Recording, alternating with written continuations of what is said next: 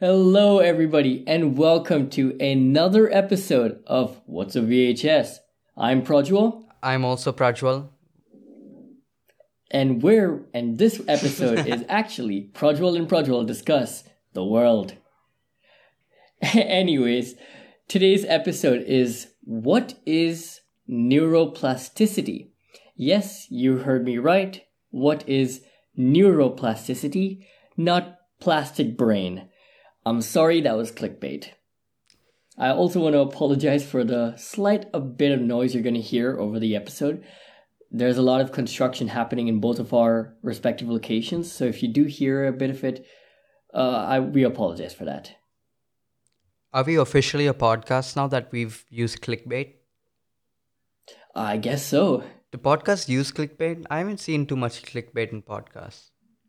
I mean, yeah, I know a couple of. Well, yeah, there's one podcast I listen to which is nothing but clickbait. Okay. Well, it is clickbait in the sense that they start discussing it later in the episode, but the titles itself are so catchy and outlandish Okay. that Yeah, no, that's you have to clickbait. click them. Damn. Yeah, I thought we were gonna like be trailblazers for a second, but I guess we never are. well, what is neuroplasticity? Actually, that's a question I was gonna ask you because this is your Okay, episode idea. I'll answer it then. You're not supposed to tell them that. Neuroplasticity is essentially being able to rewire different circuits in your brain. And I mean, it's called plasticity because there are plastic parts of your brain that can constantly adapt to your personal needs.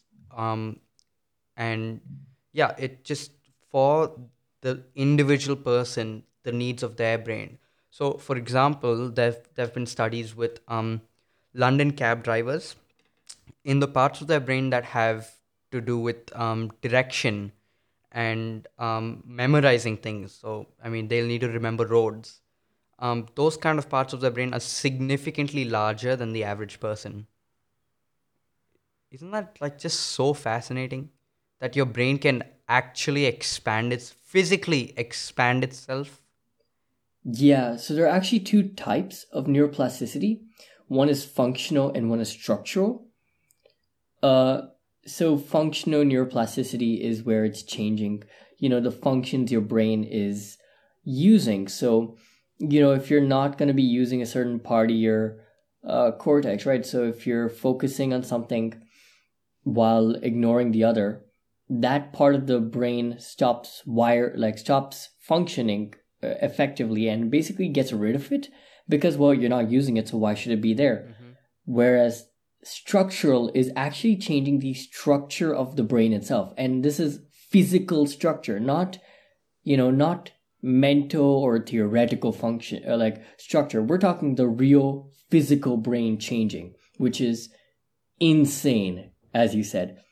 Also, with regards to the London cab drivers, we're talking about, real cab drivers. We're not talking about Uber drivers who are constantly on their phone. Like, they're getting directions from their phone.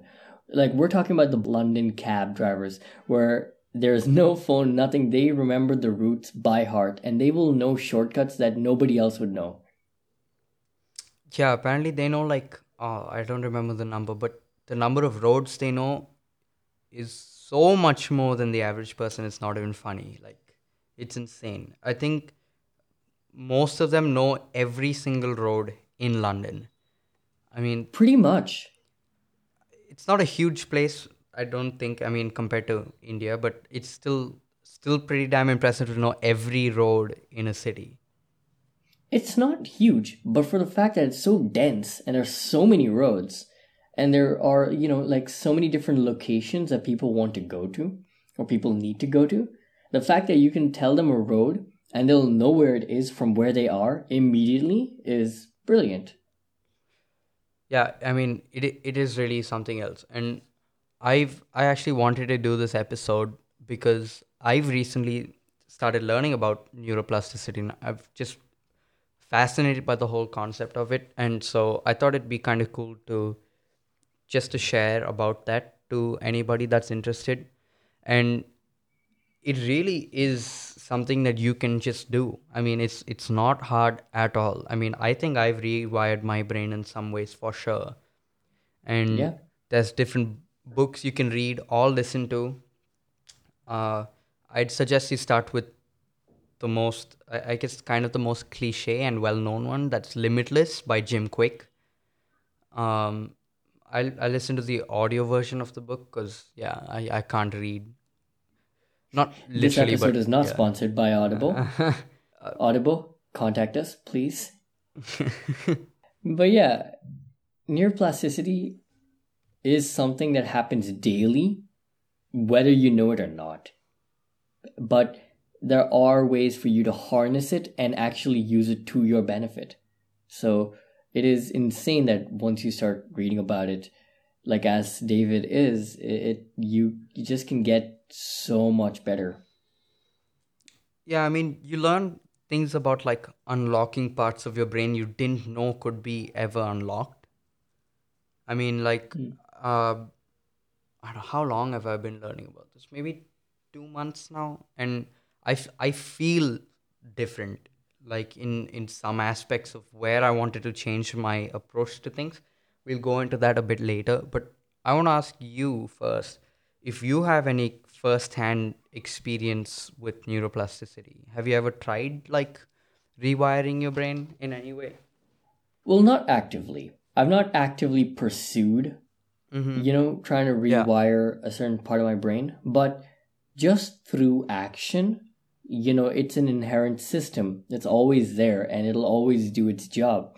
So I have done it just by picking up a new sport or instrument and practicing that daily or practicing it, Mm. you know, nonstop or even 1 hour a day. That is actually neuroplasticity, where Yep. you're forming new connections and you're, reinforcing them. That is a form of neuroplasticity, functional. So yeah, I've done that. And I think the most recent neuroplastic development I've had is, sensitive touch and mild movements with my fingers. Mm. So when I'm filming, right, I use a Steadicam to film, which is kind of like a gimbal to anybody who hasn't seen one. It's kind of like a three-axis gimbal, but it's its grandfather. This is the original form of stable shooting, or like handheld stable shooting. But it's very operator heavy, so that means I can't just use one hand and move it around and it'll be fine. You need both hands for this, and you need one hand to operate the system while one hand supporting the weight. And my operating hand, which is my left hand, needs to be very, very light to the touch. If I'm touching the object, it has to be so, so minute, because if I touch it even slightly harder than usual, the thing will get knocked and it'll start moving in a weird manner. So to turn the camera, I need to be tapping it like 10 times a second, or like not 10 times a second, but I'd say 10 times every 2-3 seconds, just to kind of get the bearing straight and make sure the frame is always, Mm. in center. And those taps have to be very light, and sometimes I'll have to be tapping while turning or tapping while kind of like tilting and all that stuff. These kind of motions are very difficult, Yeah. but to do them, I've had to practice a lot and I've had to do like, training sessions and stuff for hours on end. And that is the latest neuroplastic development I've made. What about yours? What's your latest one? Well, I think there's this common theme between both of us is that yours are very quantitative in like all your endeavors, and mine are very qualitative and abstract. I mean, uh, obviously they're both qualitative, but relatively, you know, when you compare my this thing and your this thing. So, for me, my neuroplastic adventure has been basically trying to, it's mostly fitness related. It's trying to harness like this competitive edge over myself in that, okay, let me paint a picture here. Okay, you're working out. If you do workout or you're doing something that's really challenging for your either your mind or your body. So I'm working out. I'm 30 minutes in, so now I'm past the warm up stages. I'm hitting the hard parts now. Um, I've been asked to do 7 reps of something. Instead, I'm going to push and do 10 reps. Okay.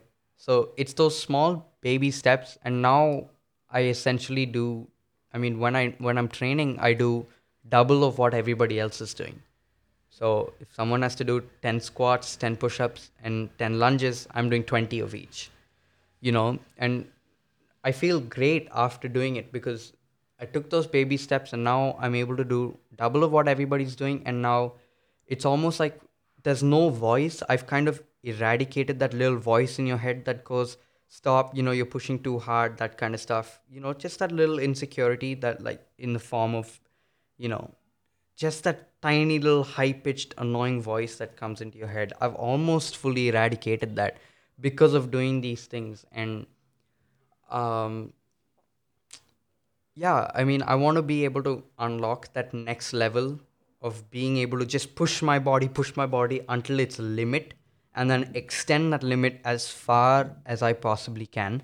So yeah, that's basically my neuroplastic adventure, and it's going well actually.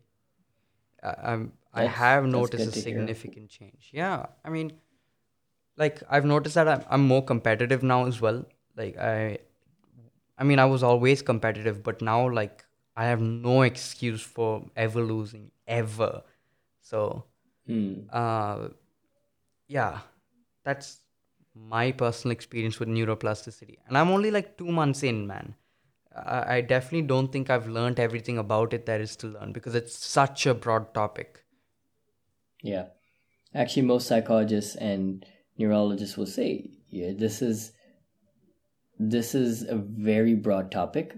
There are two main theories as to what neuroplasticity really is. Uh, One of them is it's an umbrella term for multiple separate sequences or multiple separate operations that we're just using under this broad umbrella of, neuroplasticity, where if that is the case, then there's a lot more research to be done because we do not understand which separate sequence or separate operation is truly its own. And the second theory is all of it is the same and it comes all under one thing, which is neuroplasticity, in which case we are pretty much there, but we need to keep learning more as to why we're able to do this and how can we harness it to our maximum potential and what all is capable. I'm gonna quickly dispel a couple of ideas that people might like, stupid ideas that even I got when I first heard about neuroplasticity and its things. It's like, can I grow a third eye? Can I learn to fly? Is telekinesis real? No, it's not. None of that's real. The force doesn't exist. What what neuroplasticity helps with is what your body can already do, and it will just enhance it or add to it. Now, did you know that basically learning is neuroplasticity? Yeah. It's a neuroplastic thing. But by learning, I'm actually talking about, not the facts based learning, like sitting in a classroom learning facts. That's not neuroplastic learning. Neuroplastic learning is sort of, hands on, physical, trying to learn a new language, trying to learn a new instrument, Yeah. doing something that needs your brain to physically, or like it needs your brain to actively cooperate with your body. It's creating a new stimulus for your brain. So you create a new environment, and then that creates new stimulus, and then you get a conditioned response from the unconditioned stimulus. And so that's what leads to those neuroplastic changes, essentially. Yeah, exactly. And you just made me sound a lot dumber. Sorry, I study psychology, so this is like, if I don't know this, I think my mom would be pretty pissed at me. I don't blame you. Yeah. Plus, yeah, you know a lot more about this than I do. Because I have always, relegated it to the it's passive, it'll happen. I'm not gonna have to do anything about it. I'm the lazy sort of person who, will use it to my advantage by not learning about it. Because if I learn about it, I will go all out into trying to harness it, which I shouldn't be. You're one And of like, I those mean, destructive types. I'm very Yeah. destructive with what I can do. I'm very, very destructive in, just general. So I don't, I wouldn't want to know what I could do. Like you create your own snowball effect. Yeah, Yeah. basically. When was the first time you heard about neuroplasticity? Well, the term neuroplasticity, I've heard it, here and there for very long amounts of time. But really understanding what it is was only recently. Maybe about a month ago. Yeah. Like, I've always heard the term neuroplasticity, but just knowing what neuroplasticity is different from understanding what it is. And that base level understanding only came to me about a month ago. So kind of the same for me. I mean, I've heard the term now and then, but I really understood what neuroplasticity was the first time on. This is because of my YouTube watch history. April 28th, Oh, wow. I listened to Joe Rogan Experience with Nick Yaris. For someone who doesn't know who Nick Yaris is, um, he is a writer and speaker who spent 22 years on death row being wrongfully convicted of murder. 22 Oof. years. That's, And oh. man, if you think about having a rough life, if you think that you have a rough life, if you think you have it bad, just watch this podcast. Joe Rogan Experience number 1171, Nick Yaris. This guy, 1171. Whoa. yeah, I think he's at like 1500 now, almost 1500 now. Oh, wow. Yeah, he's been doing it 11 years. Wow. Yeah, but anyway, Nick Yaris he was sexually assaulted, and then as a kid he was like 7 or 8, and then he got hit in the back of the head with a stone.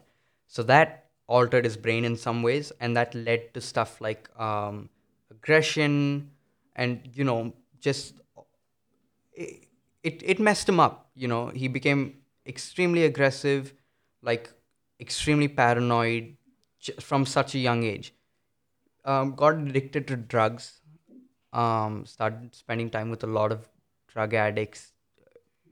Life's already going bad for him because of what happened when he was such a young boy. And then this one time he stole a car, and then the car theft, he got caught for the car theft, and then cops framed him because he drove the car to this one place where this woman was raped and murdered, and they needed someone to pin the murder on. So they pinned him because he was supposedly at that place at that time, but he was nowhere near the scene, which was proved later due to DNA evidence. But you have to think that it's not available because he's only been out. I don't know how long he's been out, but not long at all for how old he is. And so anyway, he gets put on. He goes to prison for that, and now he's being transferred. And in this transfer, it's the winter solstice, and you can't see anything. Like visibility was really low. These cops were really nice to him. They said, "Let's. I'm just gonna go pee, you know, go to the bathroom." Anyway, he came out before the cop, and the cop's partner thought he shot the cop for some reason. And this second cop standing outside the bathroom, point blank, tried to shoot him in the head. Okay, Oh, he Jesus. hides. He hides in a bush, goes 3 blocks around, goes back to the fuel bunk. Then 3 hours through the forest barefoot. He's now on the FBI's most wanted list. Steals another car, gets this man's wallet, goes to Miami. He thinks, all right, I'm gonna end my life here. I'm gonna have one last party on a raft. Get super drunk, super buzzed, cut myself, chum the water, cut my raft, and get eaten by sharks. Oh, that's He's dark. about to do this, and then one day later he gets a call from his mom. or something like that. And then he says, I can't do this. He turned himself in. 22 years, man. The cops would, you've heard about these things where these cops have these underground fights, yeah, on these Yeah. Sundays. That happened to him. If he didn't fight and if he didn't put on a show, the cops would beat him up even worse. They beat him up twice, half to death. In prison, this is all happening. Twice half to death and multiple broken bones. All of this happens 22 years. He's about to say, the day he's about to give up, he writes to this, oh, actually, through all of this, he finds books and he goes, okay, I'm gonna go on this adventure, and for all the bad things these cops do, I'm gonna forgive them. I'm gonna make sure I learn and I become articulate. He had a stutter; he couldn't speak very well, had problem forming words and stuff because of the brain injury. He said, I'm going to become super articulate. I'm going to learn how to write. I'm going to I'm going to speak on behalf of these cops that are just doing their job because I feel sorry for them because they have no control over their lives. And so he tries to become a good person while he's getting beat up every day in prison. And he does. Hmm. He becomes this incredible person. And he's about to give up this one final day. And then he's about to write to the judge saying, just give me the electric chair. And then on that very day, DNA evidence comes in and he's proven not guilty. Oh wow. Yeah. It's, yeah. That is crazy. That's an adventure that no one Yeah. should endure. But the crazy thing is, that's neuroplasticity, right?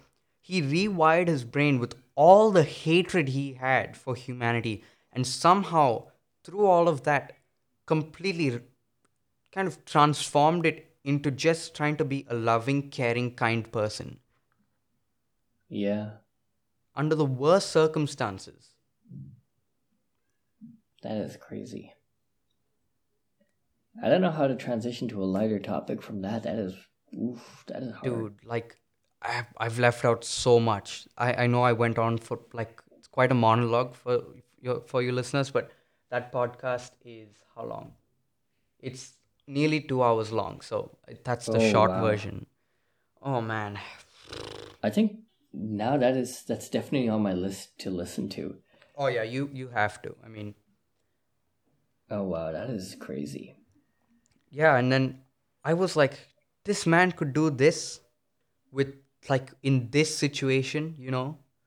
So let me see what this is about. And then I started doing this, and then all of this happened. And it sounds so shallow compared to what his purposes in life is, but hey, it is what it is, man. And these kind of people exist, and it's just incredible what the brain's capability is. Yeah. The brain is more powerful than we give it credit for. But if you think about it, I mean, it's you have to be really, really not motivated, because I mean, motivation runs out. You need to be driven to do something like that. Yeah. I mean, do you how do you stay? I mean, you do quite a lot. You do filmmaking, you're doing this podcast, you do your cycling. How do you stay driven in that sense? I mean, even that's a part of neuroplasticity, actually, in staying Well, driven through it also. well, really, it's a matter of I don't know. It's just genuine interest in everything. I've always been brought up doing everything possible. There was never a moment where I haven't been engaged in something or the other, and something unique because that's how my parents have brought me up. There's like if there's an event that even if I show no interest in, they'll put me in it. Like you'll see, just try it, just try for the sake of it. And some are hit and miss, but some hit and stay. And over the years, whatever stayed keeps building on itself.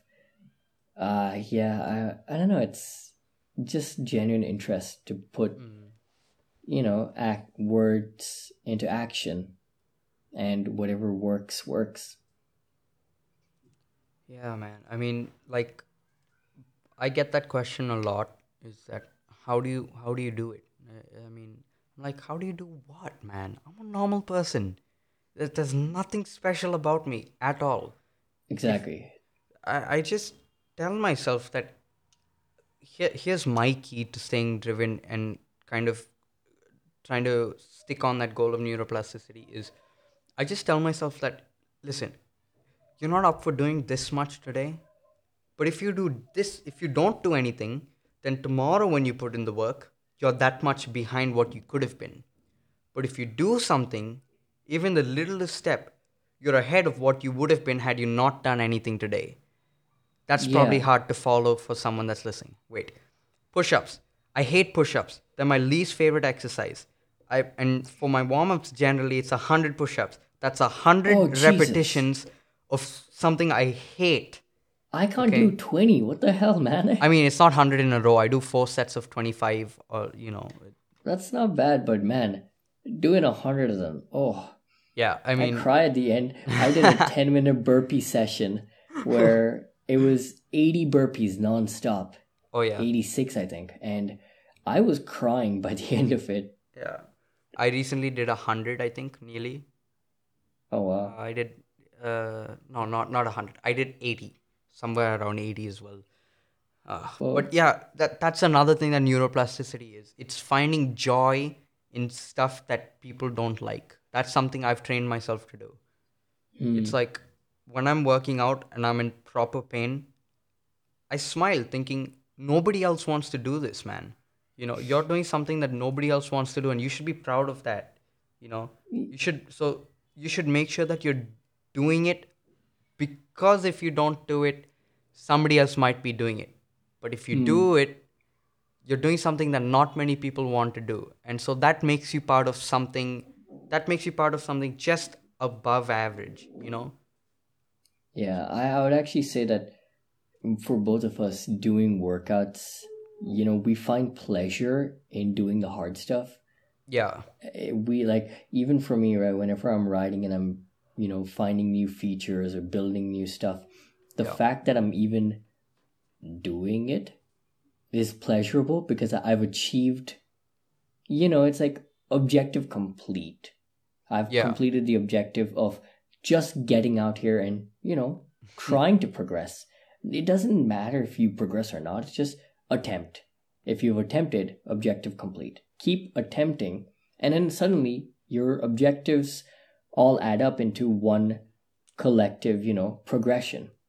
Your Yeah. goal is to progress, but your goal isn't to progress immediately. Your goal is to progress safely.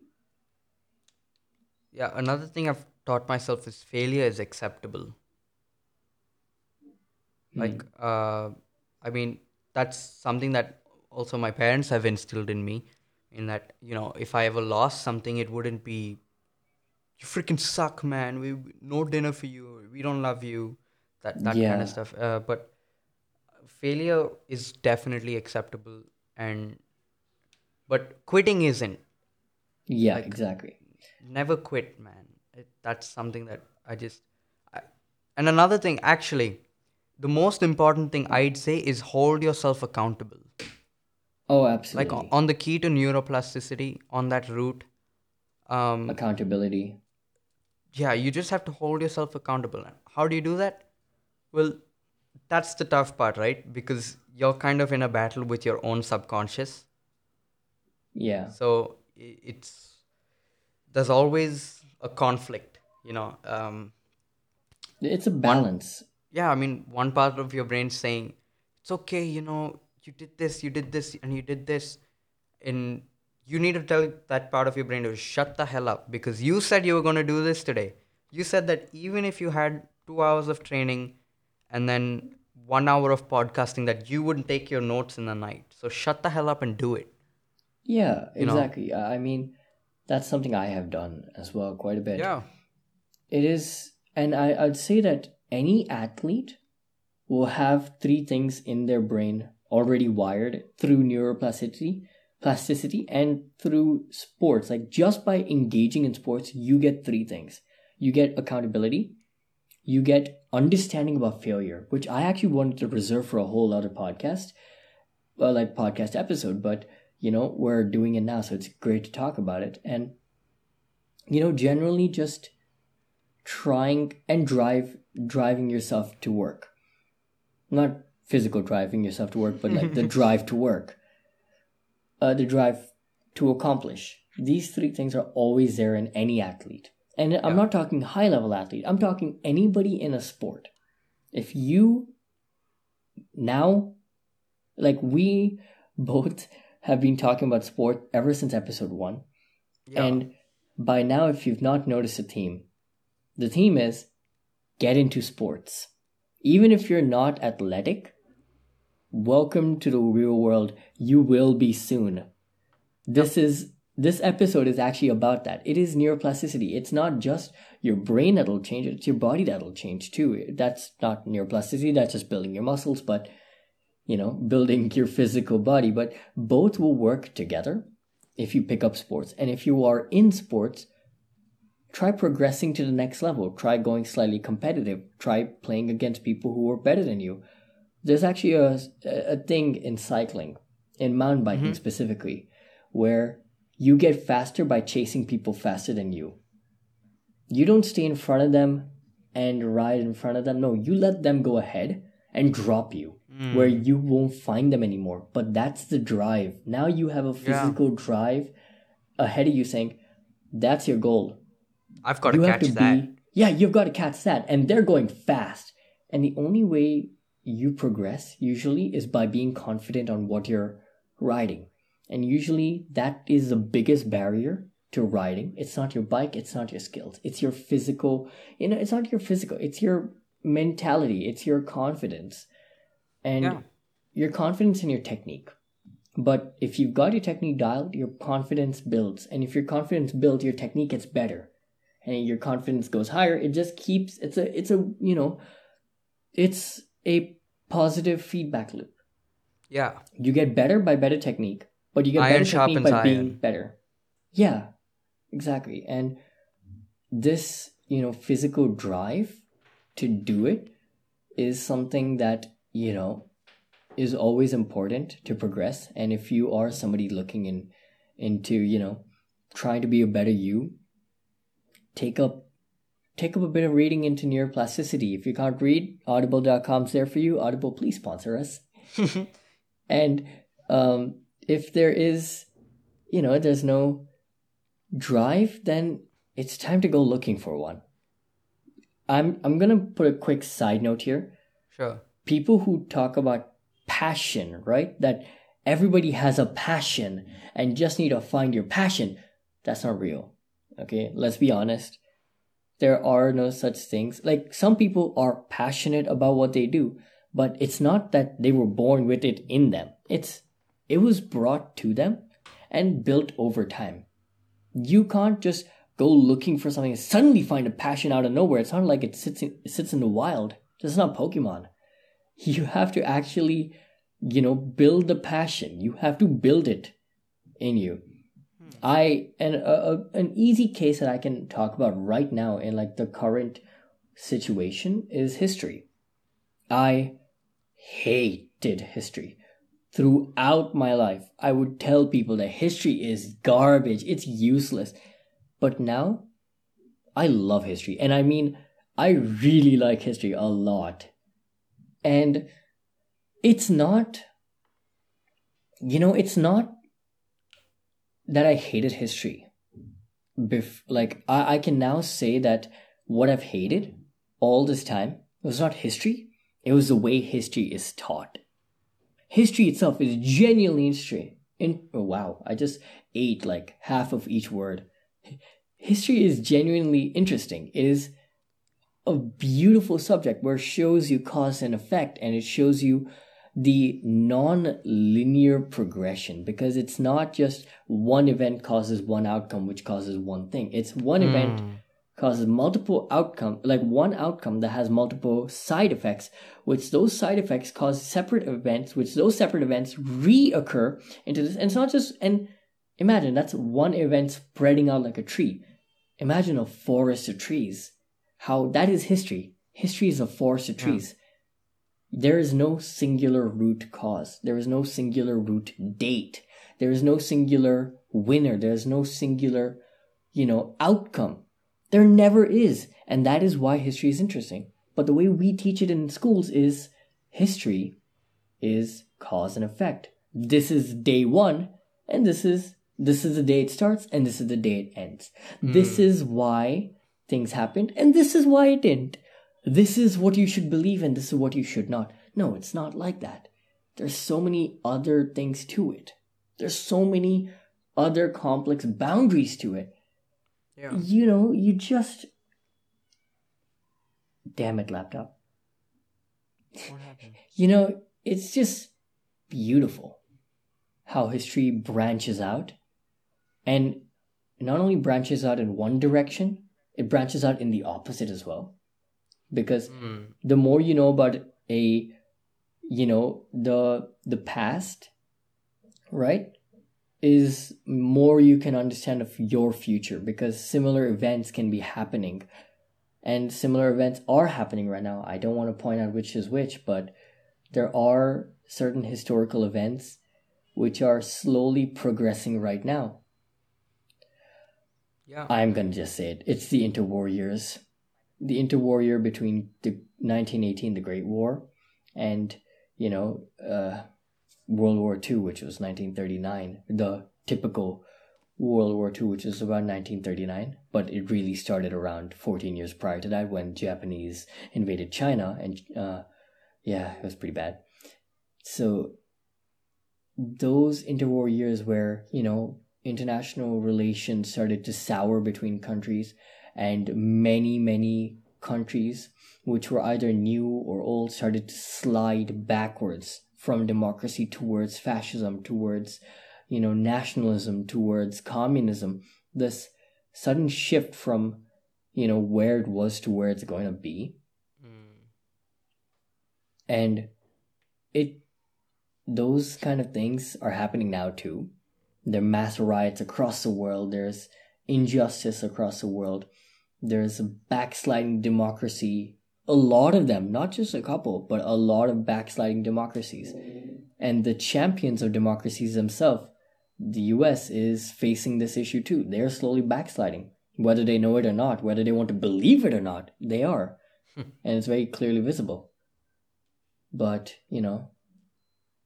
that all is happening right now. Yeah, man. Like, I want to go back to you talking about passion. Sure. Because I kind of want you to reiterate on that, because you said you can't find a passion for something. Yeah. Like, it's not So- sitting in the wild.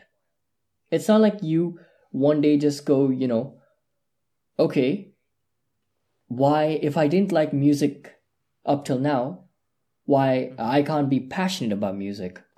But how about, like, I've never looked at a cycle or somebody cycling and said, I need to be a cyclist. No. Then why can I not, then that I'm not passionate about it? Or, I haven't wanted to write a blog ever since I've seen a blog. Oh, okay. Yeah, because it's not like as soon as you see it, it's true. Like, it's not a love at first sight kind of a thing. Where the moment you put your eyes upon it, you know that you need to do it. That's some people who have that drive for some things. Like, that is definitely me in airplanes. I wanted to be a pilot my entire life. And I think it's since I was 5 years old, I believe. I've always had this thing in my mind. I want to fly. I want to be the man at the helm, flying the plane. I want to steer this airship. And it has been my goal up till now. Unfortunately, COVID threw, it out of the window. But I may be fortunate enough to pick it up later on in life. There's no real, age limit to it. So I'm going to. This is my goal for my life. I'm going to fly. I'm going to be a pilot. Be it commercial or be it a hobby, I don't care. I'm flying a plane. But that is a passion that, that is something that was love at first sight. But not all of it is love at first sight. Most of it isn't.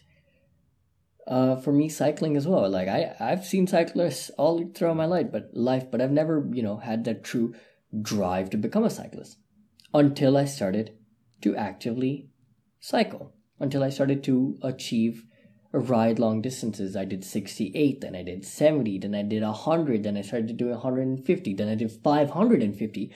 See, it built over time. It did not just happen on a day. So you did something to quite an extreme in that. When did you find the passion? When would you say you were passionate about cycling? At what kilometer mark would you say you were? I can't really say at what kilometer mark because Well, there's so many give me like an uncounted for. upper and a lower limit. I mean a singular ride is what I mean. Oh, there's no singular ride. I mean, there's actually none because it's a gradual build for me. Yeah. It No, I has been mean, for so gradual. example, you started at 50 or what, you must have started really small and then you went slowly 50, 70, 100, 150. So, Yeah, where do you think along these kind of lines, where do you think you went, "Oh, this is something I'm passionate about." When did I you kind think of find that passion? I think that would be around this 100 kilometer mark. I think so, around the 100 kilometer mark, where that's a monumental. So that's a 100 kilometer ride, not the Yeah. 100 kilometer mark. That would have been like 170, probably already past 200, depending on what all rides I'm counting and what do I Yeah. count as like what do I really count as a ride. That would have been beyond 200 kilometers, but that was one single ride. It was a Yeah. 100 km ride, and I finished it, and I was like, while I actually struggled to finish it, but I did, and that was like such a relief for me. I was like, 100 is possible on this Mm. bike at this age, with this, with my world breaking in front of me, which at that point in time, I was fighting a lot of, inner demons. And this was a kind of a thing that said, purpose, it exists for me. It's not, Mm. I'm not lost in the sea of, purposeless perpetuity. So that's interesting to me because up till then you did 200 kilometers of something you weren't passionate about. Yeah, it takes time.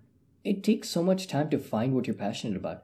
And that is why when people say follow your passion, while yes, it is true, you should follow something you like. It's demotivating to people who don't really know what their passion is. And it hurts them a lot. And I really understand why they would feel so bad, because some people just seem to, like, drive towards something they like forever, but these guys don't have really anything that they can truly drive forward for.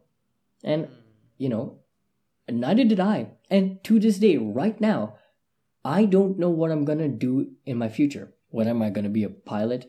Am I gonna be working in foreign relations? Am I going to, continue being a podcaster? Is that how I'm gonna earn my money? Am I gonna be a YouTuber? What am I gonna do? Because I honestly don't know. Right now, I'm stuck in the middle of a time where I have no clue where I'm going or what I'm gonna do. I'm so lost. And if you were to tell me, find what you want to do, it's like, I don't know. I'm sitting here for, like, hours on end, days on end, thinking. And then you come up to me and say, do what you want to do. It's like, no, that's not how it works. That's not how the world works. And that is not how, yeah, like, thanks for telling me, I suddenly have an idea now. No, it doesn't work that way. I don't have an idea. And I'm Well, not going to for a bit longer. It's going to take time. It's going to take effort. It's going to take me actively searching for it and, actively yeah. putting my toes into things that I haven't done. And that actually comes back to the point where you asked me, how are you doing so much now? It's because I don't know what to do. I have to do as much as I Oh, can to find what I can do further, what I can that's a push further. that's a great way to find what you want to do because so I used to think that people that didn't, because I knew what I wanted to do from a young age. I used to think that people, up till very recently, and this is not easy for me to admit because my ego is massive. Hmm. But I used to think that people that didn't know what they wanted to do was just to it was kind of a very passive approach to life because they weren't trying enough things, and Yeah. they weren't they weren't really seeking for that purpose in life of what they wanted to do. But then I got proven wrong, and I was happy to be proven wrong um, by someone, and they said that, listen, I'm in my 40s now. By the time you get to my age, a lot of the people that I know that thought they were going to be doing something at your age, Are for not doing it. example, yeah, for example, being like a marketing director or something, are doing something completely different from Yeah. what they thought they would be doing. And then Yeah. that changed my perspective completely on it. And I felt, sl- well, I didn't feel idiotic because I still kind of stand by that you should try to do stuff. But then now I've changed my view on it. So I thought, okay, so this is what people should do, right? Why don't you start crossing off things that you don't want to do instead of trying to find what you do want to do? Yeah.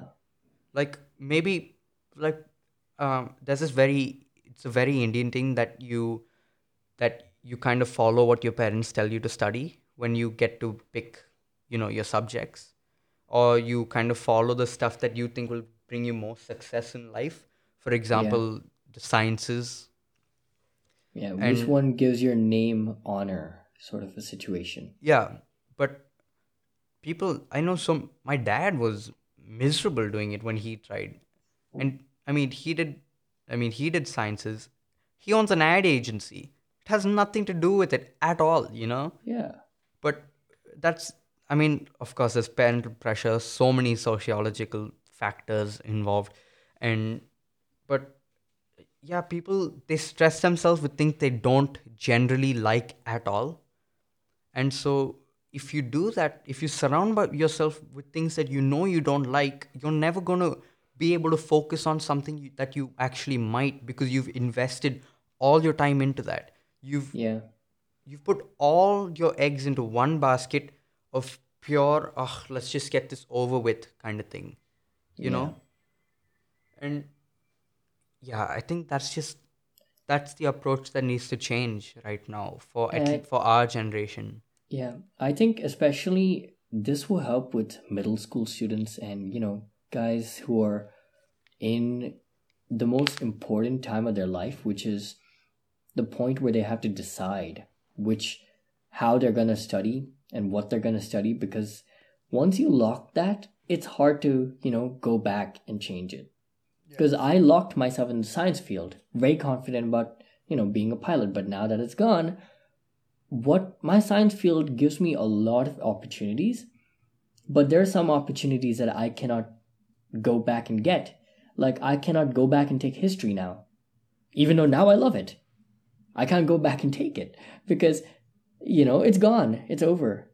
I have to take it as a separate course now. I have to study it completely apart from school. And not only that, but, in middle school, in high school, there's one thing I've heard constantly. And this is something that bugged me forever. And now I know that it should be abolished.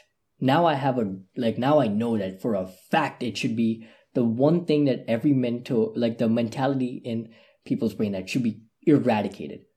I'm in ninth. I need to study for my exams. I'm in 10th. Dude, 10th means exams are gonna come around the corner. You need to study now. No need to, don't participate in other events. No need for, I shouldn't have a social life. No, no, no, no, no, no, no. This is when you will get your social life. And your social life ends 4 years from now. Your social life drowns quickly. And you have to enjoy it. You have to enjoy these years, because if you're sat behind a desk all throughout your schooling, you're never going to relive those days again. Childhood goes, and it goes so fast. And this is coming from somebody who's not exited his true childhood. I'm 19, but that doesn't make a difference. I could be, 17, I would speak the same way. It's my childhood hasn't truly left me, but the day it leaves me, I know for a fact I'll be looking back at this and say, damn, I miss this. Damn, I really, the world was different then. And it was my world. It was my own little bubble that has popped, and I'm here now. I'm doing, whatever I am. And this is no longer what I expected it to be. The world was different then, and it'll always stay different, and it'll always stay unreachable. It was gone. And this entire thing of not going for social events, or not going for other events, right? Like something like even a competition, be it debating, be it public speaking, be it anything extracurricular, not going for this is a nail in the coffin. It's sealing your fate and, causing more harm than you think. Maybe it's 4 days. Maybe it'll be a little hard for you to catch up on your studies for those 4 days. Maybe, you may not like what you went for. Or maybe you will. Maybe that one event will change your life. Well, as much as I like what you're saying, I mean, it sounds really nice and appealing. I disagree with it. Yeah. But only to an extent, in that, look, if you want to do something if you want to grow up and run an NGO, you don't necessarily need to be studying 6 hours a day in ninth grade for it. Yeah. Okay? But if your goal is to be valedictorian and your goal is to be, I mean, that's short-term goal, and your goal is to be, a neuroscientist or a rocket scientist or something that needs a lot of studying and a lot of work. That's your training right there. For us it's sports, for you it's that. For you, that's your stimulus, that's your training, that's your 10,000 hours of effort that you're putting in. And if you want to miss out on social events for that, go for it. If it's something related to that. But if it's not important to you whatsoever, if it's just one of those subjects in 9th grade that you're going to drop in 10th grade, but that you're going to drop later on, then there's no point, but if it's related to what you want to do, I'm sorry. Yeah, go ahead. No, you're totally right about that. But I actually agree with you on this, but I think I might have said it wrong the first time, which caused you to think this way. So, yeah, I'm not saying that you should miss your subjects for it. No. Beyond a doubt, definitely do not skip lessons, do not miss stuff. But if you have a drive for a future which involves a subject heavily, you have to put your time into that. I'm not saying don't. And you should be putting a lot of time into it. But at the same time, you shouldn't, remove your social life. You shouldn't sacrifice one thing for the other. You have to experience it all. Because there's going to be a point where you cannot experience it and it's too late to go back. So you have to put in the time for this, but you have to make time for your social life. You have to make time for your own, extracurricular life. Even if it may be a small role that will not change your future much, it's something you should at least do for now, because you never know what changes at the drop of a hat. Again, you did point out, right? There's something, if you want to be a neuroscientist, right? Well, I wanted to be a pilot all my life, and I've focused my subjects precisely for that. But look at me now. No chance of being a pilot in the near future. My goal was that. My objective was that. And it's a long-term objective. And it was so long-term that short-term, quick changes that could have had drastic effects to them, like the virus, have put a damper on it.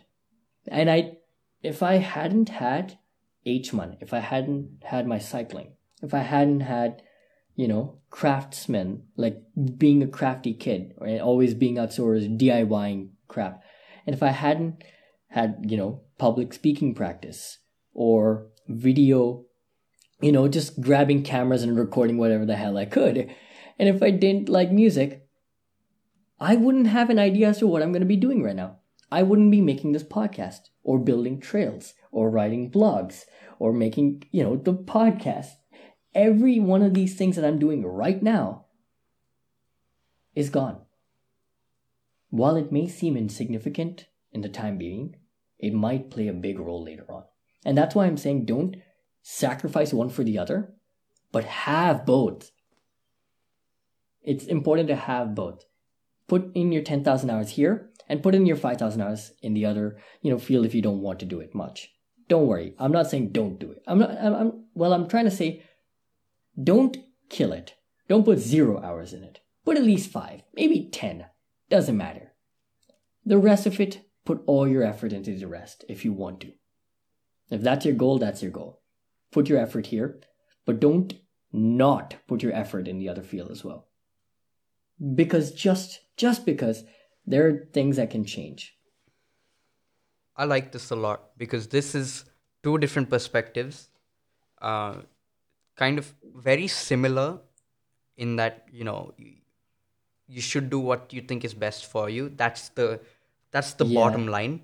Yeah. But the approach is very different. For me, it's, dude, you have a birthday party, you want to go to a birthday party, or your choice is you have training that day and it coincides with your birthday party. You want to skip that birthday party? Go ahead, man. Do it. Yeah. I skipped some good friends' birthday party. They've been pissed at me. I don't care. I think I've got done training that now. too. Yeah, I mean, I've got training now. You're not going to get... I mean, I'm not going to... I mean, I don't know. I guess it's strange because someone will go, you have training 5 times a week. What difference does it make to you? That birthday is once a year. Yeah, well, I see you every Sunday, so it doesn't really matter all that much. I don't know any of your friends. I don't mind missing out on this. I'd rather be here. If you do something that makes you happy, then I don't think anything will... Then I don't think you'll ever feel like you're missing out on something. Sure, Yeah. you may lose an opportunity here and there, but life is so full of uncertainty that you will never be able to make a single decision in your entire life. If I were to tell you right now that every single decision you made in your entire life led you to listening to this podcast at this very second, wouldn't that kind of scare you because you're listening to a pretty mediocre speaker and Prajwal? I mean, think about it. That's a scary thing, but you have to just go with what makes you happy in the moment. And if it's your passion, it's your passion. If it's your social life, it's your social life. I think that's just how you have to go about it, man. Yeah, totally. And I think, we're both agreeing on the exact same thing. It's just our approaches are Two different. different, yeah, exactly. And that is the beauty of opinions and the beauty of, life. One more thing I wanted to point out is actually, you did point out that people ask you like, how are you able to do so much, right? And this is to the audience, if you think David or I are extraordinary people or, above average people, your bar Not is so even low that close. you could actually be over the bar. Not even close. Yeah, exactly. If you think we are extraordinary, your bar is so low that you've actually passed it. So it's now your time to pick up the mantle and, push the bar higher. Bring yourself so high up that you hold your standards higher. And with that, thanks for joining us.